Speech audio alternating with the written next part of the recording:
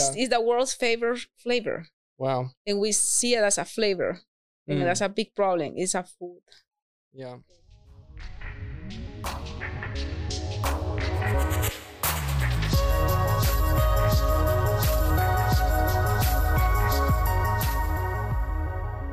Hello and welcome to the Proclamation Podcast. My name is Luke Nolan. I am your host today, and we are here with Carla McNeil. Thank you for inviting me. Thank you for being here. Yeah. I think that to explain to everybody who you are, we have to start with chocolate. Yes. So tell me what you do and the role that chocolate plays in our relationship. So I'm the founder of Crew Chocolate, and Luke is our first supporter of Crew Chocolate. I always forget that. Yeah, you guys say that. You were the first customer. We still had that $1 bill that you gave us. That's awesome. For cacao beans in our house frame. So I founded Crew Chocolate, so awesome. And we make chocolate at home in Roseville right now. So we bring cacao from Central America, do the whole process, bean to bar, and provide chocolates for brewers, coffee shops, bars, and you can find us here in Foursquare.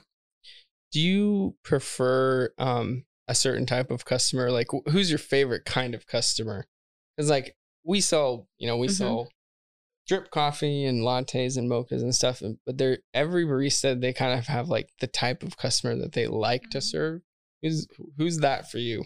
You know, it's funny because what I realize now that my favorite customer is the customer that comes because they already done the research, they already find you. They have found us. Then before we were like looking, and emailing people, and that did not went well. It doesn't work out, because the way people see chocolate is different. So now we just plus people are like, oh, they're trying to sell me something. Exactly. Yeah. So it's so nice when people come and they already know who you are, or referrals. But we like customers that are very technical about what they do. That they really dig into their ingredients. And, oh wow! And we get a lot of those with the brewers. Those guys are. Oh my god! They're scientists. They're buzzed scientists. Yeah. So awesome. I love working with them because they really push you too. Like, we want this type of flavor profile, and the one that you gave me last time, it was a little bit here and there, and you're like, oh yeah, I'll try to figure that out and go research what I did. So they really keep on making us better. And I'm realizing as we're talking that a lot of people probably have no idea what we're talking about. Who is brewing what? So the brewers, especially here around Sacramento, because it's so hot, we have so many brewers. They make craft beers, and they use cacao nibs, which is a part of the cacao. I don't think people realize that beer is like getting so artisan, and that people are seeking you out to put your cacao in the beer. And the beers, and then they brew it, and that's mostly for stouts and porters, more like the dark beers that you see for the winter. And now it's like the pastry chef kind of style beers, which is when you have vanilla or ice cream. I think because people was thinking of stouts and porters more like a winter heavy beer only. Gotcha. But now in the summer you call them pastry beers, and now you got a whole new market. Yeah, you have a new market, and now you can have a chocolate, vanilla, orange peel on spring with lavender. I think Katie's favorite beer right now probably falls into that category. Excuse me. It's called Powdered Toast Man. It's from Out of Bounds. And it literally has a powdered toast person on the front. They put eyes to him, and he's like a superhero, but he's a piece of French toast. Yeah. They get super creative with those flavors. So I love the labels. I think I'm more attracted to the label. I'm like the guy who goes to the store to buy wine, and I'm looking at the labels. Yeah. So I'm a sucker for good labels. I do that too, and I often wonder like what part of me is the business, right, and doing chocolate, and what will a regular consumer do? So it's always like, okay, how would this just put my normal brain, my consumer brain in what is it just attractive? Enjoy it. Because then I think once as a maker, you had some type of prejudgments that you go for it, and you start seeing what the brand is, what they stand for, and all that plays into it, and what you think looks good or not. But I think the consumer mind is completely different.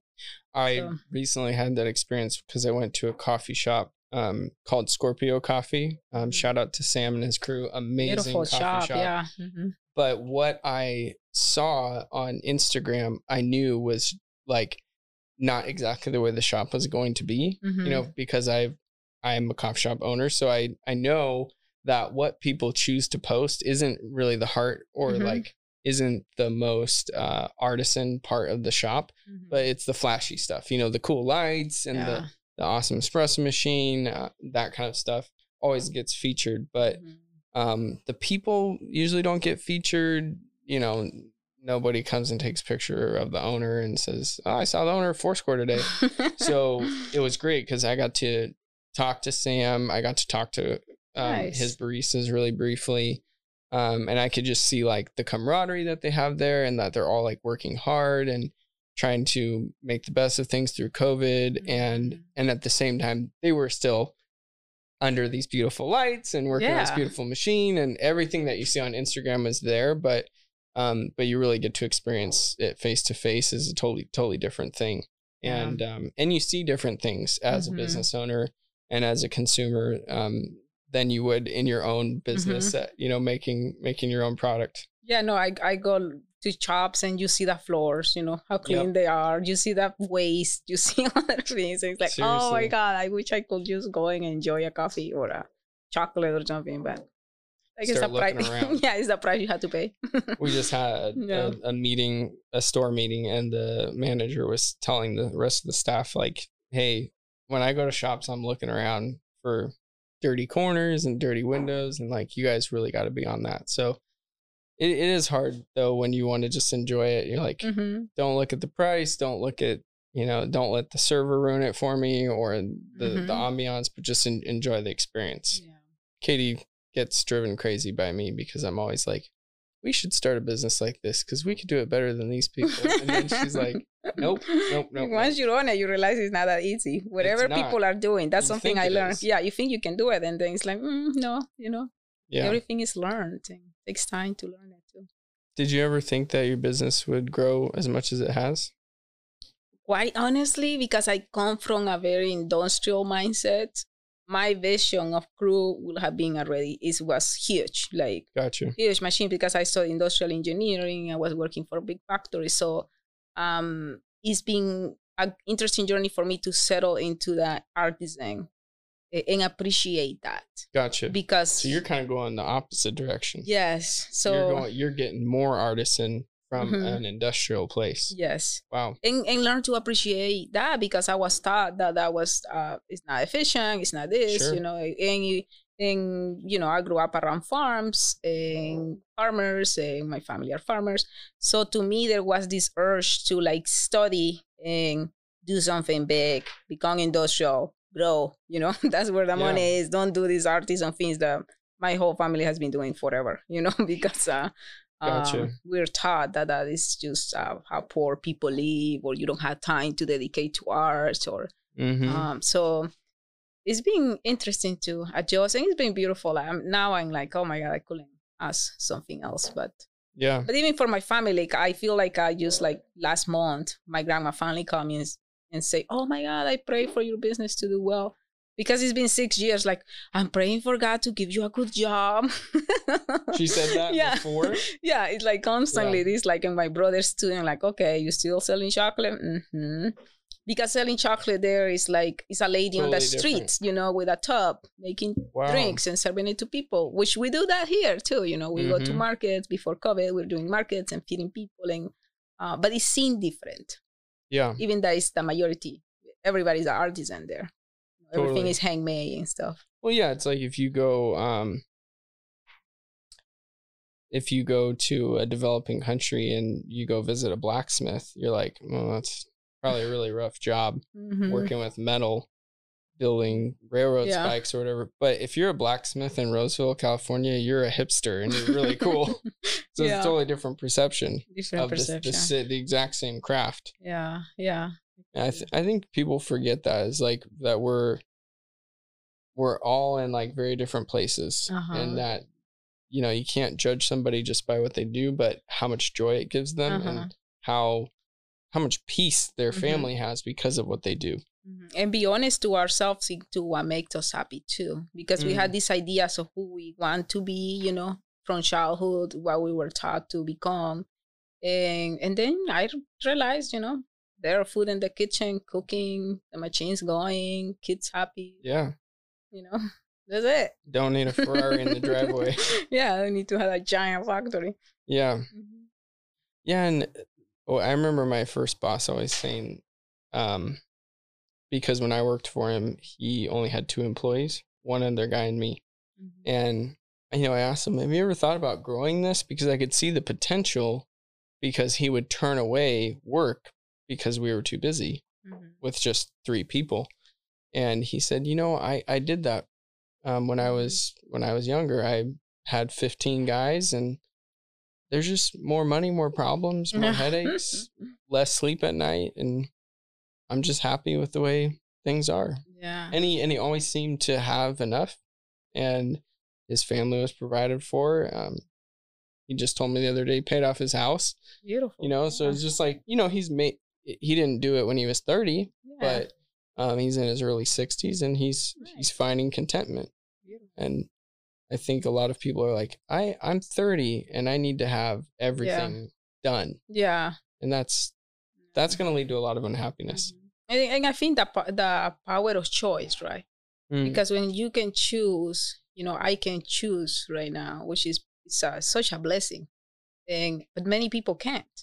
And many people are, even in the other spectrum too, that you are put up to become this thing, a senator or something, that you need to follow into certain family, you know, or you don't get any choice, you don't get any options, and you're forever going to be selling, you know, something handmade and working 12 hours a day. So I think that it's nice that we get to choose that, and that's where the joy comes, that we decide that. It's not so much about what to do, but the ability of humans to add options and to have the environment that supports that. Absolutely. What's your first memory of chocolate? My first memory of chocolate. We usually ask people coffee, but we have to. We could talk about coffee afterwards. But well, for me, it's because chocolate for us is a cacao and corn drink, so it's not like what you think chocolate is. Explain that to people. What is it? What does it look like? Where does it come from? A little bit. So chocolate means bitter water. So chocolate is literally a drink, and chocolate was a cacao drink recipe from. For people that don't know, chocolate was created in Mesoamerica, which is southern Mexico, Guatemala, Salvador, Honduras. Those are the places where the Mayan people invented chocolate.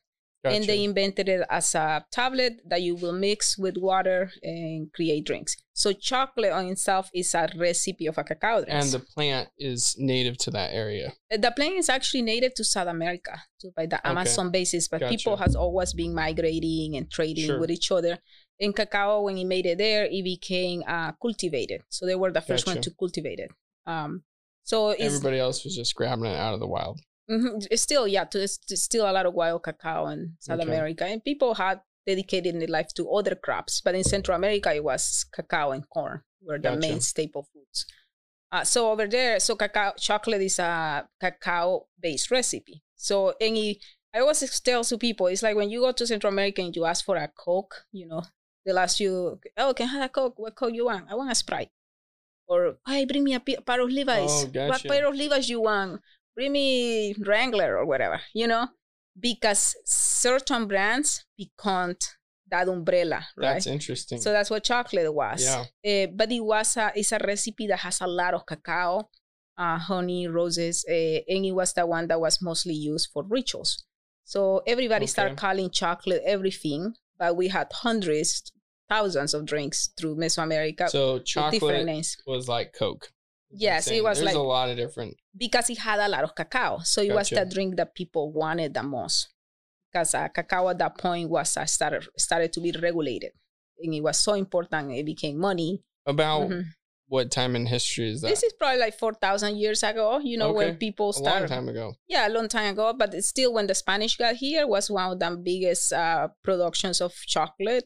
And that's actually when people think chocolate started becoming chocolate, because it became one of the first crops to be exported to Europe. Gotcha. So anyway, so for me, chocolate is a corn and cacao powder that we will bring to a farm. My grandpa had like cows, and you put it in a bowl and you through teaspoons, and then you go to the cow's teeth and you just like, wow. And it's warm and it's foamy, and then you as a kid. You mix it, or you just leave it? Yeah, you just mix, because it comes with pressure. If you ever milk a cow, it's like, and it creates that.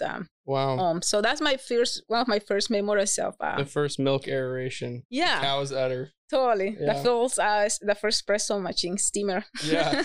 It's only 100 degrees, but it's good. Yeah. So that's my first, that's how we normally consume chocolate at home. Wow. Mm-hmm. That's crazy. So was the corn dried? It's roasted and ground. Mm-hmm. Okay. So and then mixed with cacao. Mm-hmm. Wow. Yeah. And you put spices. Every town has its own recipe. It's very complex, and whatever type of corn you use, like the one we used was cow pinole, which is very traditional in the Nicaragua area. Because I'm like 5 minutes away from Nicaragua. Yeah. So you're on the southern border of Honduras. So there, okay, 5 minutes away from the borders of Nicaragua. Wow. So that's I would say that's the drink of the region. But if you go like 1 hour later, then you're using corn that has been nixtamalized, so it's a wet corn. Gotcha. It's not roasted. It's different. And you go way up there. You're using blue corn. So each town has its own, and each drink changes based on the seasons. For cold weather. Okay. So we live in the mountains. It's like pretty high up there. So that was our drink, because you drink a lot hot. Mm-hmm. Yeah. So it's a hot drink. Wow. Yeah. So that's my first memory. Yeah. That's amazing. What about coffee? Coffee, my grandfather was a founder member actually of the co-ops, the coffee co-ops in Honduras. He started farms, and he went to Costa Rica and studied farms, but then he got assassinated because actually coffee. So it's a big story, but my grandma, when she became a widow, she inherited all these coffee farms from him. So as a kid, we will go to the farms, and she will have like 50, 100 workers. They were big farms. Picking out coffee, and we will mill it. She ran it, everything. Yeah. 5 kids and 4 kids, and lots of land, because he had he was very young when he died. He was like 36, actually my age. When he was assassinated. Yeah. Wow. And so, but she, as a widow there, and being a woman, you're left like that. It's a culture where you really depend on who your husband is. So it offers you not just the money, but the protection and everything. Gotcha. But she figured it out, and, didn't lose her land. People always try to take land away from women's, Yeah. And we will go there and bring us all of there. And I wouldn't say I work in the farm. I was a kid, but she managed. You thought you were working. I thought we were like slowing them down. Our work was to bring their food. Yeah. We'll carry the food. Yeah. But one of my best experiences in Nicaragua was when we went to visit a woman who made all the tortillas. She was making the whole meal, but when we got there, she was specifically making the tortillas for the farm workers. Mm-hmm. And I was there with my 2 friends who have a cinematography company. So they asked her, can we film your process of making the tortillas? Of course, she said yes, because everyone is so hospitable there. And we watched her make tortillas for about 45 minutes to an hour. And by the end of that, I wanted to eat one of those tortillas so bad. Mm-hmm. And the guy who owned the farm, we asked him, hey, could we buy some tortillas from her? And he said no. And we were like, oh, why not? And he said, because she's been given by the foreman, she's been given this flour, and she's only been given enough to make almost exactly the number of tortillas she needs to feed the farm workers. And she doesn't have any extra for you guys. Mm-hmm. And that was like a turning point for me, because as Americans, we often are like, how much is it? Mm-hmm. Yeah. Let me get out my wallet. You can buy and you're like, yeah, like we just think we're here, we're tourists, we're here to spend money. And, you have these beautiful tortillas and nope, they're not for sale. Even though it's a very cheap product, based on her circumstances, it seemed like she could use more sales, you know, and that's how we were thinking. We weren't thinking about like that her role is not to provide these stupid American guys with tortillas, but she has a specific task that she's trying to accomplish, and us, you know, being there was about as far as she could go with her hospitality. And that was very interesting experience for me. And I was not taking any of the video. I was just with my two buddies, and they got this photo of me through her window. I was outside, but I was leaning on the window watching, and they got this photo of me. You can just tell that I'm just like mesmerized by the whole process. Yeah. I'll never forget that. Yeah, no, I grew up like my grandmother will say feast, like, remember that farm? I had to feed 100 men for 6 months to build that. So that was the currency. That is the currency, you know, to feed people in order for them to come together and help you build something. And I think that's just very powerful because it creates a different narrative for women's, right? Because for you it was a poor woman making tortillas in your eyes, but that was how, when I showed up, that was my assessment. Yeah, but I think there is a lot of the women's, and everybody can learn from that. And it's like, as a woman, feeding other people is so much power, and it can bring so much for our own households too. It can build so much. Like right now that we're thinking, you know, opening a place, it's like I still have this mentality. It's like, okay, I know these so many people. It's like I feel like I am in you. I'm gonna invite you and work for me. I'm gonna make you an amazing meal. Yeah. You know, and the truth is that when people love to come together and work, and if they're well fed, you know, they're happy, and that is such a metric of happiness and wealth too. So this person who I'm about to tell a story about may be embarrassed, but I won't use their name. I recently was asked to help someone move.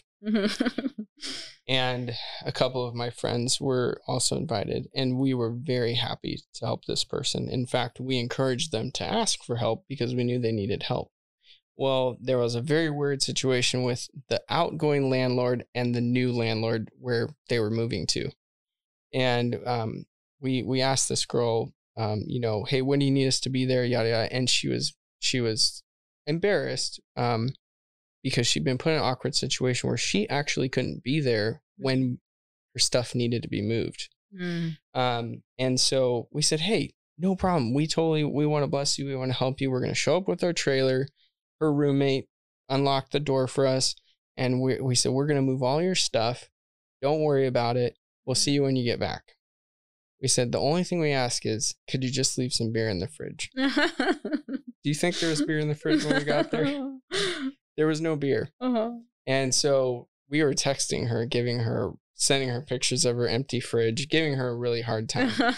But that's just an example of how, like, all we really needed was beer, you know, and we didn't really even need the beer. Obviously, we still moved her stuff. We broke half of it, but no, we just, you know, we did it, and we did it with a happy heart, but we were very let down. Yeah. Honestly, we were very let down. Yeah. And it doesn't take much, especially for guys, to get them to do some work when there's good food and good drink involved. Yeah, and I think that's the part, like, at least for me, right? And it's a choice. And this is what has resonated with me, because I grew up also thinking, like, oh my God, my grandma, like, she didn't know how to drive, and she's always depending on these men, and, you know, and this guy will, like, had to manage. He was the only one that could run this machine, and he wasn't there because he will drink. So I was like, wow. I grew up thinking, like, I just want to, like, learn how to drive, use these machines. You don't need any men, you know, with that mentality of, like, oh, just feeling so oppressed because she couldn't do anything because she depended on all these people. Yeah. But in my at that time, I was like, I thought it, like, so present. But I think it's now I see it more as it is such a source of wealth, you know, your kitchen and what you do with your hands and your hospitality. It is such a source of wealth. But because women has been oppressed for so long, it is really hard to go back to that. because we have fought really hard to get out of it. Yes. You know, and it was hard for me too. Like, you know, seeing myself in a little shop making chocolate in my kitchen. It's like, now it's a cute story. But when we first started, I was like, oh my God, like, you know, you didn't want so much frustration. No, because I wanted something, you know, start making chocolate, had a factory, you know, all these ideas. But I think that journey can speak up to many people, and not just women, but men as well, like reconnecting with your kitchen and with the food and seeing it as a source of wealth and nourishment and not so much as oppression. But it comes to choice, you know. When you have a choice, you can see it that way. But when you are a woman, you know, your job is going to be to be in a kitchen forever, you're not going to see that. Yeah. So if you don't want to answer this question, it's okay. But I think that a lot of people listening don't understand what you mean by when you say that there was oppression for women. Would you mind expanding on what I mean oppression means? In the roles that we expect women to do, you know, like feed the kids, feed the husband, house the house. And that's very prominent a lot in Latin America too, from an outsider's perspective. But from sometimes when you go there, you see there is a source of pride on the woman in doing that. But it comes down to the source of to having that option as well. And I think here for women here in the U.S., so it's sort of like if the option is there, then yes, be proud of it. But if the option's not there, it's oppressive. Yeah, exactly. And it's the same here too, you know. And I think even here it plays out different, where women's, you know, we are put up in these jobs where, you know, you bring your kid to daycare at 8 and work, and then you get phone calls in the middle of the night, and it's just so where you're not allowed to have space in a kitchen and nourishment and stuff. It becomes oppressive as well because there is not a choice. But I think like reconnecting to the kitchen, there is so much liberation that we can find, and rethinking that. Because we live in a system where everything that has to do with women's roles or what people consider women's role is denigrated. You know, it's oppressive. Think about how you see a nurse based on how you see a doctor. You know, how you see a cook. You know, how you see the chef. Right, big differences. And so I just think like, you know, let's rethink the chef couldn't do his job without that dishwasher. Mm-hmm. Yeah, all that. So and without that cook and without that garmonier and without the other guy, all those people behind him make it possible. Yeah, so there is a different ways of seeing the woman's work and seeing the men's work. Yeah, I used to work at Nick's Taco. You're familiar? Love Chef Patricio, and I find doing dishes very cathartic. It just puts me at peace. I can think about things. Yeah. It's not like you need to go fast, but it's not like a high pressure job. I mean, maybe for some people it is. Maybe if the chef's yelling at you, "Get me my plates." Yeah. But there it was not. And I would often, when there was downtime, sometimes I would stay late. You know, we were there at day one when they opened, and so we just loved working there and had a passion for working there.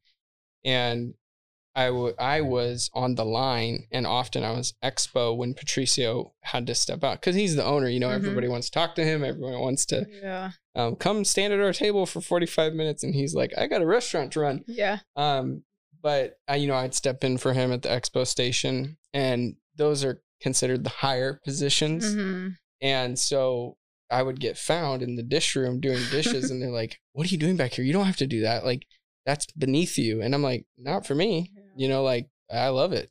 I'll go clean the bathroom, you know, whatever's needed. But yeah, we often like stick certain types of people or genders or classes. We stick them in certain roles, and we say that's only for those people. And one thing I really appreciate about my in-laws, my wife's parents, they built their whole house around the kitchen, and everyone participates. And yeah, you know, sometimes one person ends up always doing that one job, but usually it's because they're the best at it. Yeah. Not because everyone expects them to. Like her dad's always the barbecue guy. Yeah. But her mom can run that thing too. Yeah. You know, and but their whole house revolves around like the hospitality of the kitchen, and I think and they built that house custom to be that way. I think it's really awesome. Yeah, and if we see roles as a way of what people like to do and bring joy, right?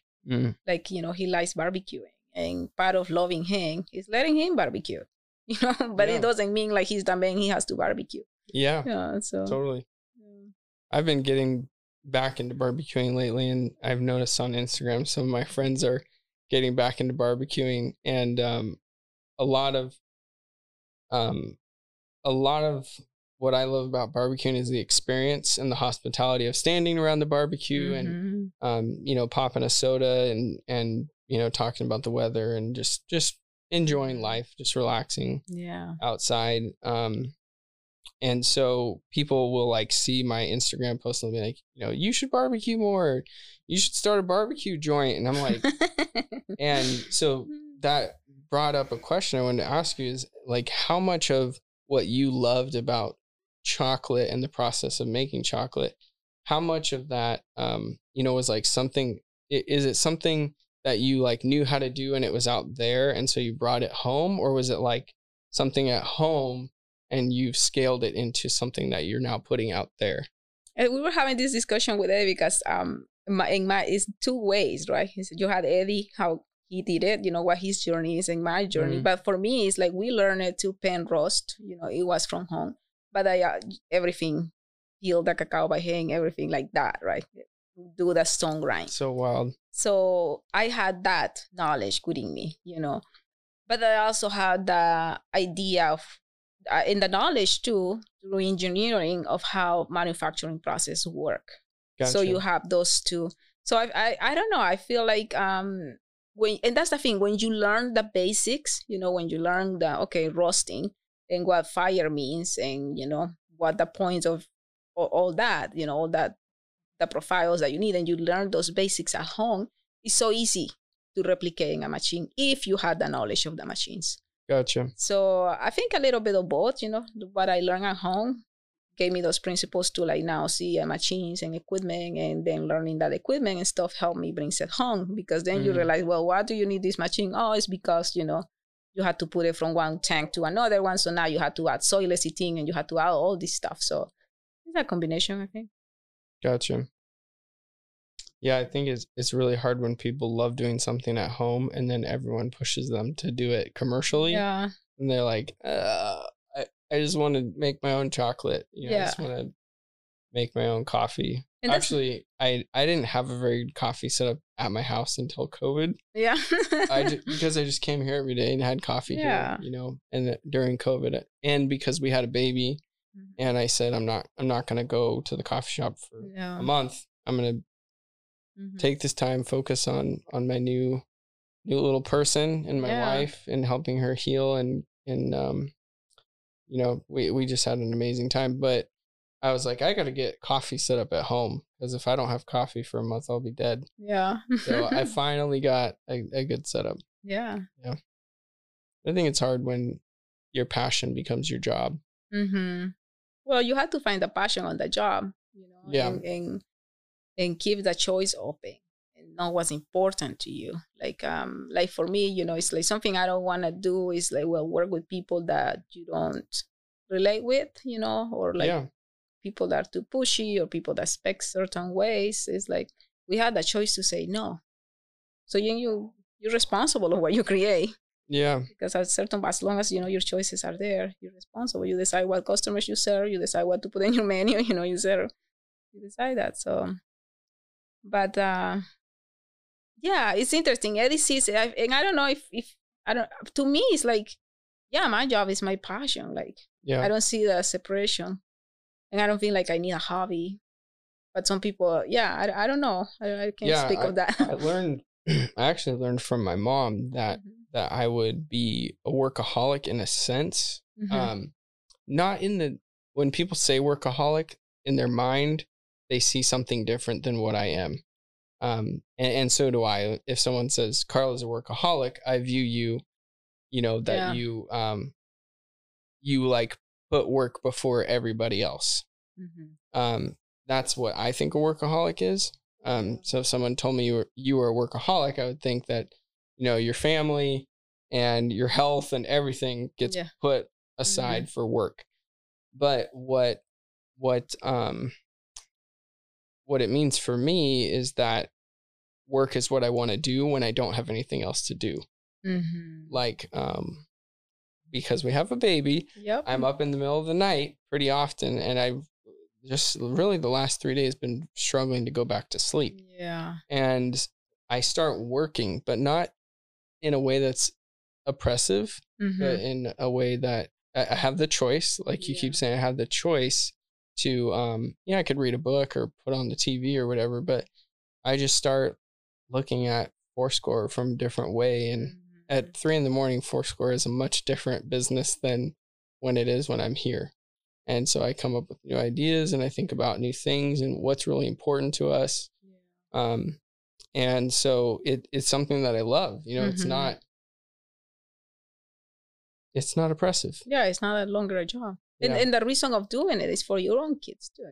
You're building a better future. Yeah. You're giving a better life to somebody else. When your kids look at what you're doing with Crew, what do you want them to see?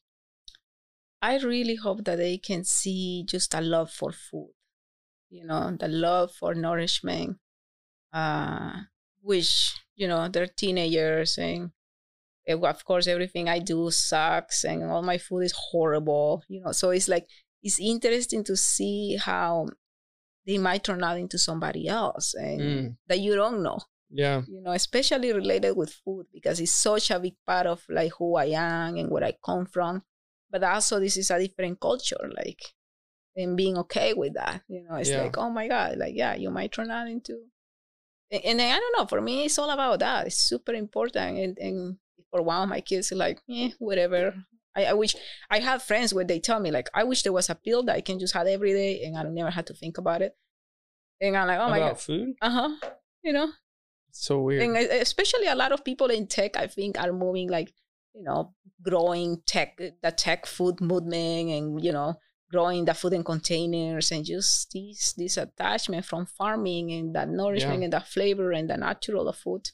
And don't you think that's how we've gotten into a lot of bad habits as a society with food?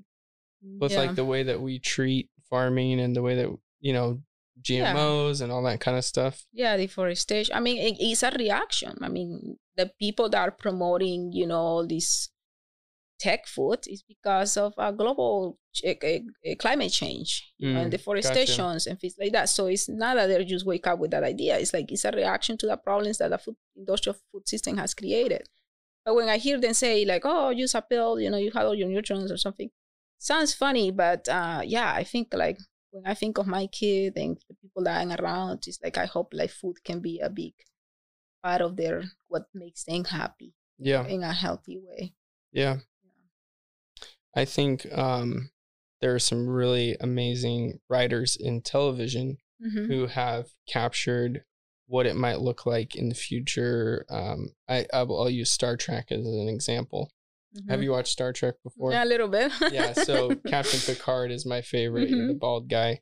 And, everybody just goes to the little thing in the wall, and the replicator, and they just say, give me a hamburger, and a hamburger appears.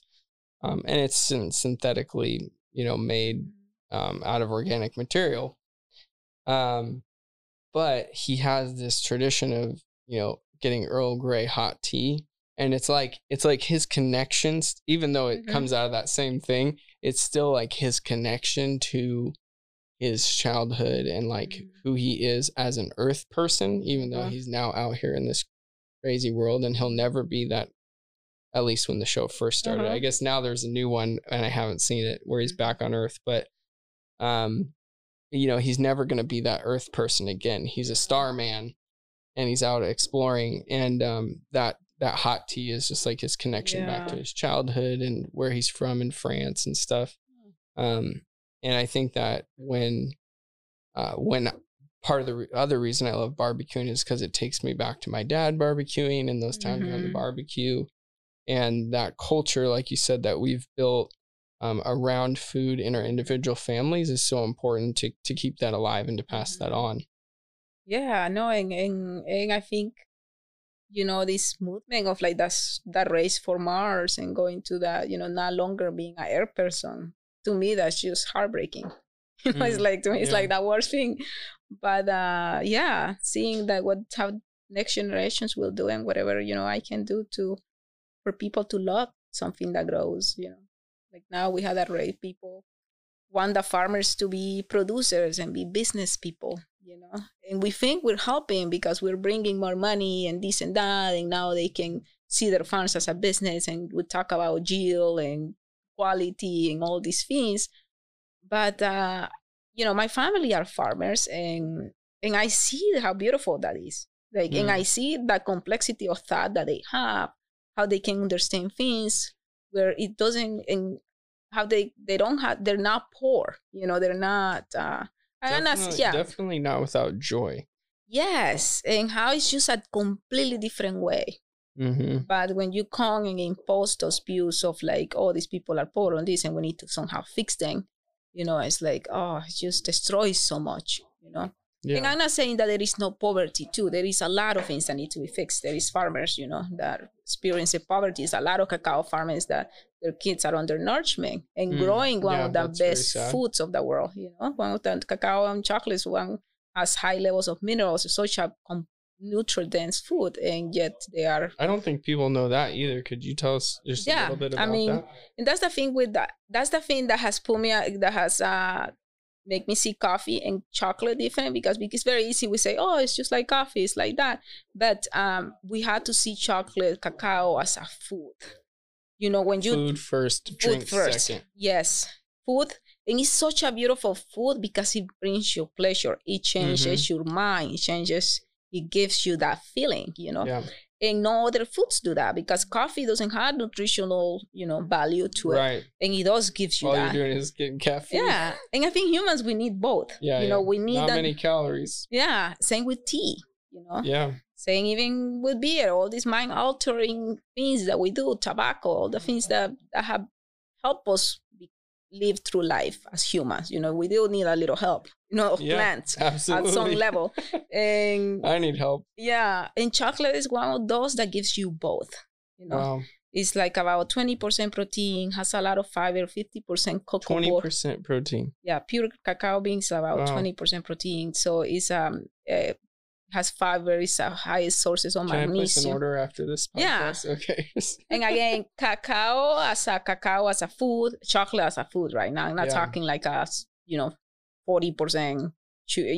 chocolate or milk chocolate. Very different. You're talking about artisan chocolate, not the chocolate that's next to the grocery store checkout stand. Yeah. So, and así es a different, for example, a drink, because I think I prefer having a drink. Easier to consume. To consume. It's quicker. It's definitely a meal, and that's why people were mixing it with grains too. It gives you that grounding. Then having a chocolate bar is a little bit more of a pleasure. Like you feel it melting in your mouth. It's more like a luxury, something more related with pleasure. But chocolate as a drink, when it's well done, minimal process, is a food. And also mind altering. So so it's beautiful, to know that we're blessed in this planet to have those things. And it is amazing. Yeah. I think that one of the coolest parts about being in the artisan coffee world is realizing that there are a lot of different types of products where people have become specialized in them, and that there's a lot more complexity and a lot more work that goes into producing it. And if we go to a kindergarten class, right around the corner and say, what is chocolate? They'd say candy. They just think, oh, it's candy. It's Hershey's Kisses and it's Ghirardelli, and those people have probably really helped the coffee industry, or the chocolate industry grow by producing a lot of candy, which is great, but that isn't the purest form of that of that plant and the way that it naturally occurs. And I think that we are probably meant to get back to more of the basics as far as consumption. So that's one thing I love about learning from you guys and consuming your product, is that I feel like I'm getting closer to the way that it's supposed to be enjoyed. Yeah, no, that's what we hope to do, and have that deeper appreciation for nature, because cacao is one of those plants that it needs such a diversity around it. It needs shade, so you need a canopy. It needs like soil, so you need a lot of things to be coming down and composting. Gotcha. You need animals that will chew those seeds and throwing it around and create more cacao trees. You need all these little bugs, midgets that will come and pollinating. You need water. You need the humidity. You need the rain. Yeah. So it's such a good metric of the health of our ecosystem. And the only thing that cacao doesn't do well with, because it's such a big fruit, is winds. So I don't want to say true cacao, but the heirlooms cacaos and those varietals that are very sensitive, and that only grow in these environments, which is a lot of them are in Central America. That's why we work with them. Cannot be monocrop. You can't just create a plantation of cacao. The moment you see a plantation of cacao, you know that it's a hybrid, it's completely different variety. And the ability to have a plant that requires so much, in order to grow, and the ability to have people that still do that and environments that still provide that is such a blessing in 2021. That's crazy. Because it's such a race to monocrop everything. Yeah. Go fast. Yeah, go fast. Yeah. So how do you balance because you're running a business now with this product, and you want to be profitable, and you, more than the average person, you have this pull inside of you to industrialize it and make it bigger. So how do you balance keeping with that artisan, not changing the way it's produced, supporting the farmers, being patient with them producing the product that you need so that you can make your product here? How do you balance that with that inner desire to also want to grow it and get it faster and all that? Well, I mean, we're so little. It's not like I want to grow it like the Hershey's, It's like I just want to grow a little bit, because we I think we're like using 2-3 tons. And one of the farms that we're working with, their capacity per month, per year. Yeah. Okay. And one of the farms' capacity is 7 tons per farm. And we have 4 farms that we're working. So we still grow a lot more. I need to grow. You even outgrow those farms. Yes. Gotcha. And that's the thing that even Crew is providing for us, even as we are right now, so little. Providing for you and your family. Yeah, providing for me and my family. And what I want to do is grow so we can to support these relationships we have, because we're the only buyer. So, and I know how good it is for me. From all those farms? Yes. You're the only buyer? Yes. For 3 of them, yeah. Wow. And so it's a responsibility to do with the rest of their product? They sell it locally, in country? Locally. And that's the thing. Industrial chocolate cannot work for these farms. You can't. Right. And there is a lot of people like that. So if more artisans were to work directly and create this, it will promote these systems. But if we don't, people will end up cutting everything, planting something else, or selling their land. Big company buys it, gets a big monocrop. So yeah, we do need to want to grow, but to a level where we can have these good partnerships, because I had customers that, represent 25% of my sales. And that's a blessing to have a huge customer. It's what do they buy? Drinks. Yeah. Wow. A lot of the cacao drinks and bars. And same with the brewers. They're a big chunk of our business too, with the nibs and as an industry and stuff. So it's nice when you have already these relationships. So if I can be that for the farms we work, and grow from 2 to 18, 15 tons, which still very small, even with the artisan world, it still be probably a 3,000 square facility. It's not that big. That's where we want to go. But I feel like sustainable business is good business. And that's what people have to understand. It's like rethinking, your pleasure, rethinking your values, and finding happiness, and really being honest in what makes you happy and where your pleasure comes from. It pushes you towards sustainability. It pushes you to working directly with people, creating this relationship. It pushes you through having a thriving environment. And that's the thing. There is not a separation. We think if you want to grow, you have to do this and destroy all that. And it's you don't have to, But that's the idea they want to tell you. They want to tell you, if you want to be something big, you cannot do this, And it's No, if you that's almost the first thing people say to me when I talk to other business people or people who are mentors to me, and I say, I want to grow Foursquare. I want to see more profit. They say, well, you need to fire some people. Oh. So the first solution is destroy. And when you were talking about feeding people, that's how I view my business. Is my number one goal. Yeah. Well, we have the mission statement of the business, and then the goal, the first practical goal underneath that is creating jobs. Mm-hmm. Well, if I fire people, I just destroyed a job. I didn't create a job.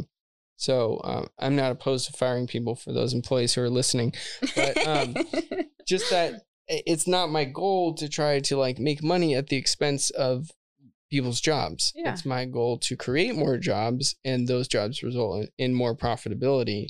But that's at this point still just like you guys. So just so we can grow, not so that I can stay home and play video games because I'm a millionaire. And that's the thing. Once if you're honest to what brings you joy, is to be able to provide a job for other families. And, and you find joy in this job. By the time you're a millionaire and stay playing video games, you're not happy. So it's like when you are true honest to what makes you happy and where your pleasure and your joy is coming from, you realize that we are meant to be doing things in sustainable. What do you mean we're meant to be? That's the design. That's the design of human. We are social beings that are meant to be around nature, supporting each other. Mm. Like I don't believe like humans are these horrible, sinful, greedy creatures. It's like no. It's like we had evolved to this point because we like had created these alliances of helping each other and growing together and creating a village. That's what separates us from other creatures on this planet. Mm-hmm. So the more we embrace that, maybe something will happen. Yeah. We were talking with some my dad and my brother-in-law and I were talking about meaning and value and how society recognizes value a lot differently than maybe they should, monetary or fame. And it's a struggle, to not want to go for the same things that everybody else is going for. Yeah. And it's hard too when other people push you in a direction, in one of those directions, like, say you post a video of yourself, it goes viral. Are you going to capitalize on that and now become, YouTube famous? Or are you just going to let that video go and just say, wow, that was hilarious that 20 million people thought that I was funny and I fell over, outside my house. And so like, in what ways have you had people try to push you as a business in a direction that you didn't want to go? It's interesting because I think with us, I'm pretty up there. So I think people just look at me and like, I'm going to fly, so it just doesn't, I don't seem to attract that. But yeah, there is people that have come and offer certain opportunities and we have seen, does it work? It comes back to honesty, because if I say this, who's going to resonate with? Yeah. Not somebody that wants to, get an investment and they're returning within a year and growth, Yeah. It doesn't. But you're weeding them out early. Yeah. And that's the same thing. I need to learn how to do that. Yeah. You have to, because then it becomes a temptation and then you start feeling, oh my God, maybe I'm missing out. Maybe it's me the problem. And it's like, but that is living with honesty. Like, when people see you, they should be able to size you up and know what up. It's like, no, yeah. Which is a good thing. Katie says they size me up and they say, I can run that guy over. It's fine. Yeah. It is beautiful. And I have a problem with it, inviting a lot of conversations like that. Mm-hmm. And, at the end of the day, I stop them and I don't let them take over my business. But I like ideas and I kind of want to do everybody's idea. I want to help. I want to be a part of everything. But at the end of the day, you got to focus on what your main thing is. That's good that people come with you with opportunities and choices. But yeah, coffee shops are great at that. Coffee shops, breweries, restaurants, they invite tons of people with tons of ideas. Nice. Yeah, at the end, everybody wants to tell you how to run your own business. Yeah. You'll see when you get your retail space. Yeah. Yeah. No, it's a good problem. Mm-hmm. It's a very good problem. Let's see. I wanted to ask you something else. Oh, Foursquare. Mm-hmm. tell me about how Fourscore has impacted your life. Fourscore being awesome because there is even a backup story that you probably don't know. Let's hear it. I'm ready. I love this. When I decided, okay, I wanted to open a business and I start studying, it was coffee. I wanted to do coffee because... And we've done some stuff with coffee. Yeah, and because I'm coming from a coffee farm, I went to... And my family at that time, oh, you want to do coffee? There is this training, come. They wanted to see me, so they called me and they gave me this training for like Cup of Excellence. So flew you to where? To Honduras. Okay. Because Honduras has one of the best coffee labs. Absolutely, so if you want to train, you go there and 1 week they'll train you how to taste coffee. So I had this background with coffee more than I did with chocolate. Chocolate was a food of the house, but coffee was, we still do coffee. We were member actives of a co-op. It was more seen as a business. So coffee is always being a business in the family. So that was my first idea. And then we started and Eddie's like, yeah, we do. And then you open. And we were like looking here and like, oh my God, I can't. And it's funny that I stomped on your dream? Yeah, you did. Man. Look, I went and cried. I didn't know that. Did you really? Well, because we wanted to open in Roseville. Oh my gosh, I feel terrible. No, but you've been such a good friend of ours, and I knew that I was like, oh my God, a coffee shop downtown Roseville is like a whole... You can buy it if you want. No, thank you. And it's for sale. Yeah. No, I'm kidding. And so we were like, and then when you open, like, oh man, but we learned a lot that you make assumptions that are not real, right? Because how many coffee shops have opened since you opened? So there's still space. Many.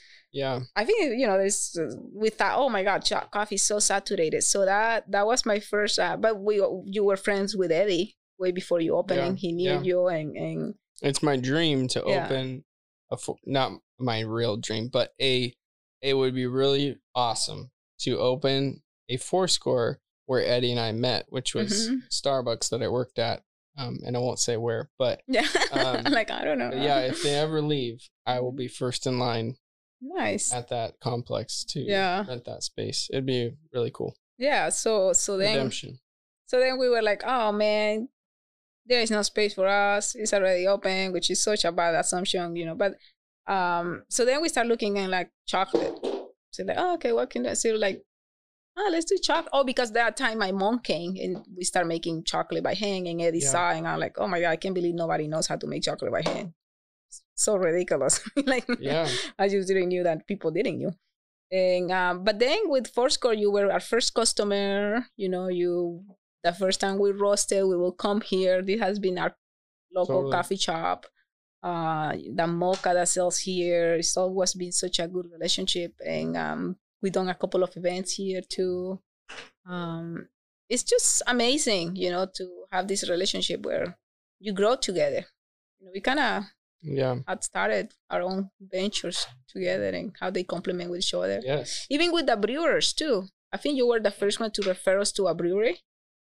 I think it was New Glory. Moonraker? Oh, New Glory. Yeah, New Glory. Totally. And New Glory is an amazing partner too because they've grown a lot. They love you guys. I know, and we love them too. New head brewer talks very highly of you guys. And they just ordered and they're going to make a beer right now, and their brewer is growing too. So you introduced us to them and we were like, okay, we don't know what we're doing. We roasted some leaves. He loves them. And then he's like, a little more roast, a little more of this. And these brewers have made us better at our job. It's great. So you introduced us to that. So, I guess we've been together for a long time, eh? Yeah, 7 years. 7 years. Yeah. Wow. Yeah. 6 years. Can't do math very well. 2015. 2021, it would be 6 years. We started this 6 years ago. Yeah. And then I met Eddie in 2007. So it's been a long time. Long time. Yeah. Yeah. So then you see we live like 5 minutes away from here, and it's like we're trying to open a place in Auburn. It's like, why don't we just come to Roseville? And it's like, I just feel Fourscore's here. You're our best representative. Yeah. So it's like, and I see it that way. I feel like you have to be respectful of where other people are doing their dream, and you have to find your territory and the people around you, and not just respectful of the people, but of the place too. You know, who needs you and who, just another person selling coffee, and like So I think that way. Like right here where we're at, there's 7 bars, right? Mm-hmm. Walking distance from here, and there's more on the other side of the railroad tracks. And people could open another bar, but it would just be too many. But bars is different because when you're in a bar, you want to go to one, then to the other, That's true. You do a caravan of beers. But with a coffee shop... I did that with coffee once, and I got very sick. Yeah. I had 8 espressos in San Francisco. Yeah. So too bad. Don't do that. No, but I think that coffee is a space of the community too. Yeah. It's not you just selling coffee. It's like, no, you're selling conversations and community. And you're nourishing that space. Yeah. So I think you do a great job here. And, other people do it in other places. So that's why for me it's being like, where do we go? Where are we called to be? And, so far happened. So we'll see how it goes. Yeah. You say a lot of things, like when you just said called to be, you say a lot of things that show that you're guided by like an inner voice that's bigger than yourself. And I think that's really awesome. Oh. Yeah. Yeah, I think it's more like environment, if you listen into the land and what does this space need? What does this city needs or this? How would you encourage people who are listening to this to do that in their own lives? I think it starts with food, connect where your food comes from. Wow. Connect. Because we all have to eat. Yeah, you all have to eat. So you might as well start paying attention. And that's the thing that we don't recognize. And it's not that because we don't recognize it, it's not real. It is real, but we choose not to see it, or we're not taught to see it. But we don't recognize that when you are eating the food of a specific place, you are eating those stories, you are eating the energy of the place. That's what terroir is. People want to say, it tastes here because it grew in France and the water. It's like, no, when you are eating the foods of these places and the people that are making it from you, you are a participant of this land, of this territory. Yeah. So recognizing that and starting connecting with that, you'll see that pretty soon you start realizing and asking, what is home? Where is my food coming from? Where is my water coming from? And connecting to that true sense of home. I think one of the only positives that came out of 2020 was that people recognized how much we are all interconnected and how the systems of our society are connected. Yeah. And how something that happens in Minneapolis can radiate across the country and affect everybody, even though, only one person was really involved, that it could radiate across the nation, and not everyone agrees with the result, let's be honest, but that one person's life could affect all of us. And that we quickly realized through COVID, because there were kind of 2 major things that happened in 2020. I think when we look back historically, and with COVID, we recognized that, hey, if everybody stops going to work in the restaurant industry, we won't have anybody to make food. And if these people stop, opening their doors, we won't have any place to buy this. Or if nobody goes to the water treatment facility and you're going to turn on the water spout and it's going to be dirty. And we didn't I don't think a lot of people realize that all that stuff is connected. We are, And that the people who do that work rely on the people who do that work, rely on the people who do that work. And like you said, we've come to this place as a human race where we really need each other and we need to understand each other. And I hope that because of 2020, people will understand each other better. And that's why we started the podcast, to understand other people better and to understand ourselves better, because we're still trying to figure that out. Yeah. So I hope that continues, and that people recognize the importance of appreciating people in other industries and people of other backgrounds. No, and that connection is important, but I think it's necessary to simplify, because when I'm making a smoothie and I'm putting 15 superfoods and powders into it, how am I going to connect with things that you cannot even pronounce the name? Yeah. So, but if you focus on one, start simple, start simplifying your diet too, which is kind of opposite of everything, right? Of diversity and stuff. But to connect with your feet, simplify it. Like, best advice I ever got is like five things you like, and just eat that. And it's like, and go deep into it. Learn where they come from, learn the makers, start growing them yourself. Yeah. Then we start seeing the connectivity, and then seeing how we relate to the land. And then as we develop that, then you can see other people that have, and creates that connection. And then the diversity comes. But I think sometimes you just have to go in deep and simple. And I think that when we are simplified and when we are honed into our craft and when we have consistency in our own lives, it actually brings peace to other people. Yes. Instead of saying, I got to be able to speak 12 languages and I got to use all the right words and be 100% up with the times. And I got to know everybody and what they're doing. And that doesn't help them at all. And you have to if you're eating their foods. Sure. I'm not letting people out the hook. It's like, oh yeah, if you're putting 12 things, 12 superfoods coming from the Amazon and tropics across the world into your food, you better learn those languages, learn those people's stories, learn where they come from. Yeah. But good luck, Right. So simplify. But if you are taking so much from so many places, you have to. Otherwise, you don't find that connection. So for me, it helps the simplicity. It's like, okay, I know tortillas, I know chocolate, I know coffee and beans. Cheers. Yeah. That's it. When another story from Nicaragua, when we went there, we were with a group of a bunch of really young people. Mm-hmm. And it was a large group. And so the guy who was in charge, he had to find really big solutions for problems. It couldn't just be, get a taxi. No, we got to find a bus. We got to find a hotel that has a lot of rooms. Yeah. And so he ended up for most of the meals just getting like pizza. And I'm like, dude, we're in Nicaragua. We need what are we doing? And so luckily the guys that I was there with, because I was with two friends who were hired to film this group. Mm-hmm. And I was there because they were going to coffee farms and they said, you should come with us and see these coffee farms because I'm the coffee guy. So that's how I got to tag along. And they were like, hey, come over here. And we go jump in the back of a truck. And the guy who lived there in El Tránsito took us around the corner. And this woman, we walk into her kitchen and it wasn't his wife. It wasn't his sister. It was just a woman from the community. And she was cooking.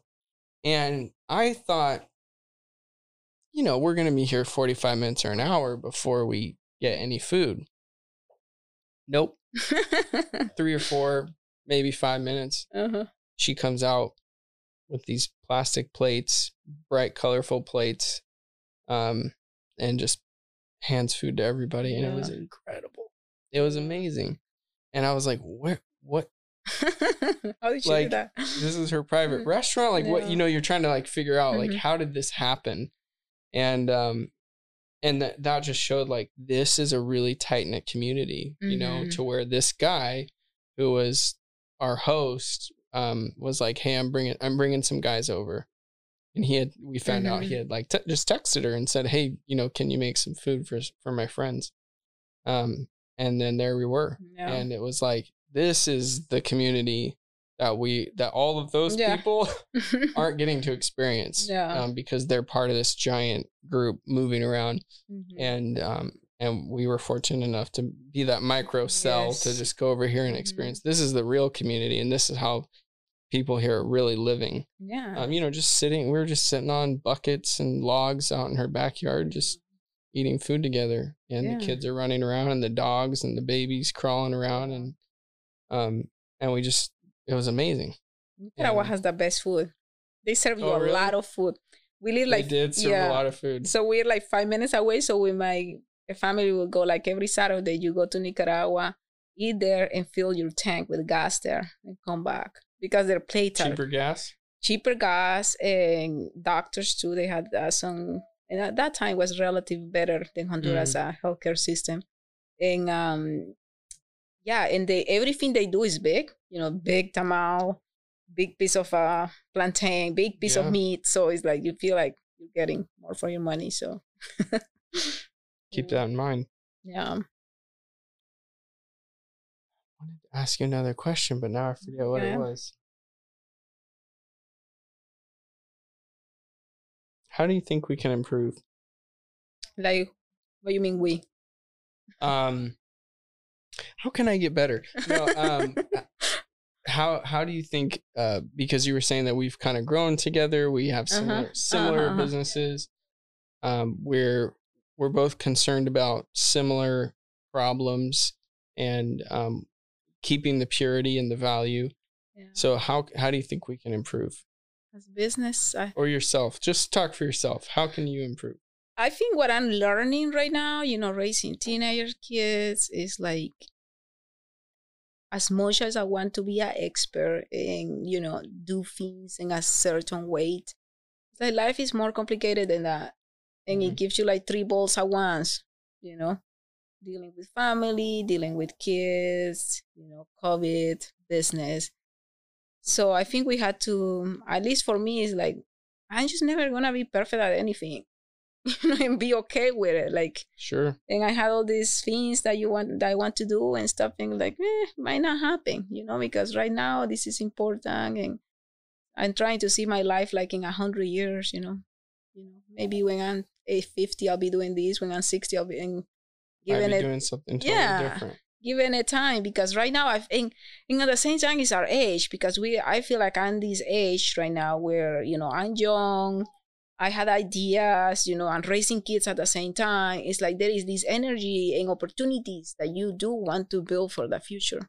Mm-hmm. So I'm struggling with that. You gotta trust the future, because there is so many things that are important. Your kids are your priority, your business too, your family too, your community too, your practices or religion, whatever you do is too. So, I guess learning to balance and be okay with waiting.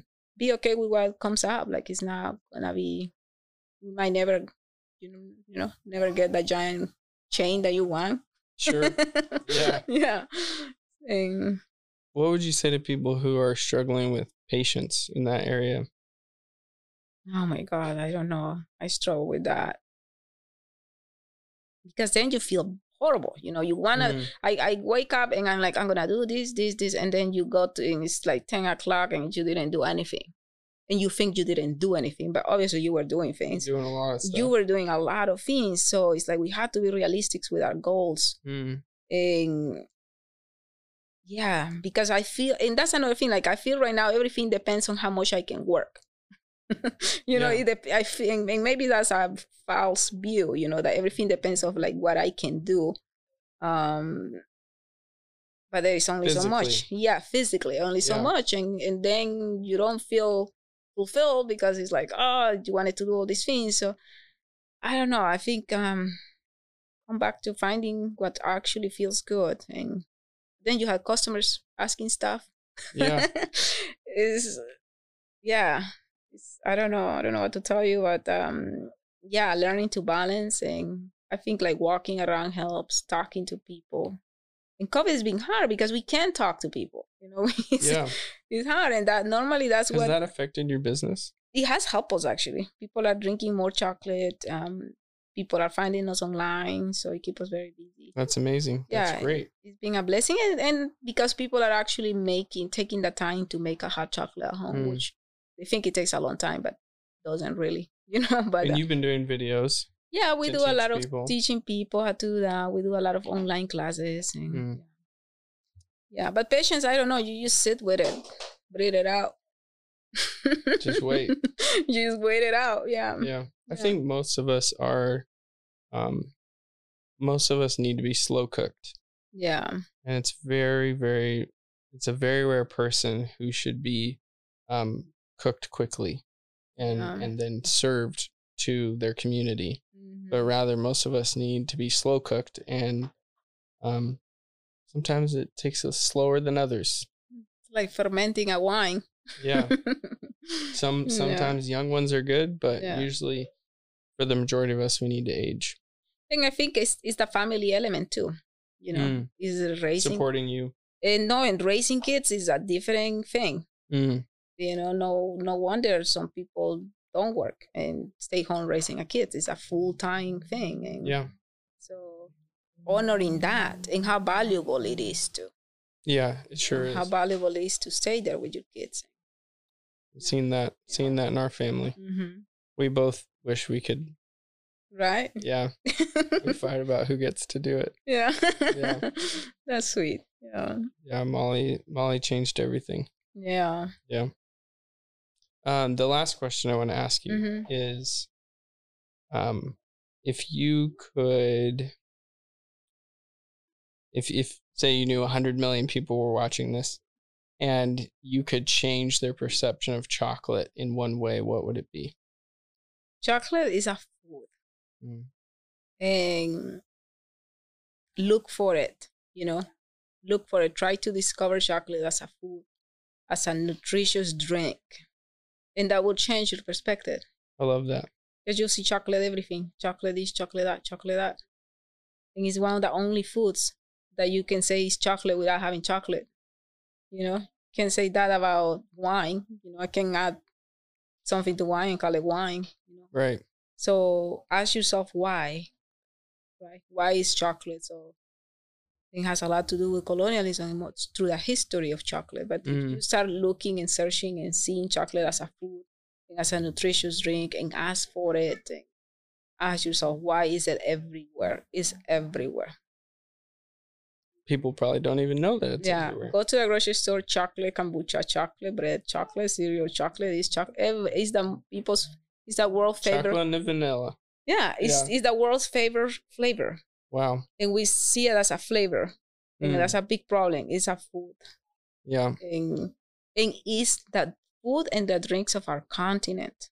Of the American continent. Wow. Of this land. So we should be proud of that. From the Alaska to the Patagonia, we should be drinking chocolate and proud of it, because this is what the land has gave us, Yeah. Not coffee, not tea, not even beer, not wine. Yeah. It is chocolate. So don't ignore it, because it's home. It's your backyard. Wow. You heard it right here on the Proclamation Podcast. Well, this has been my guest, Carla McNeil. I am your host, Luke Noland, and I want to thank you for being here. Thank you so much. Did I supposed to be looking at the camera? You can do whatever you want. Yeah. Thank you for watching the Proclamation Podcast. As you know, we like to bring meaningful conversations to you through a lot of different platforms. So please like, subscribe, share whatever's appropriate in the way that you're consuming this content now, and get Carla's story out, get Crew Chocolates product out to the world. And if you'd like to visit them online, you can find them at crewchocolate.com. Yep, crewchocolate.com. CRUchocolate.com. You can find them on Instagram. You will see some of the most brilliant colors and wonderful marketing I've ever seen. And I love seeing what comes out new from them. And you can also buy their products here at Fourscore Coffee in Roseville, and also at other coffee shops around the Sacramento area. So check them out online, and keep tuning in for future meaningful conversations here at the Proclamation Podcast. This has been episode 12 of the Proclamation Podcast. I'm your host, Luke Noland. Cheers. Thank you.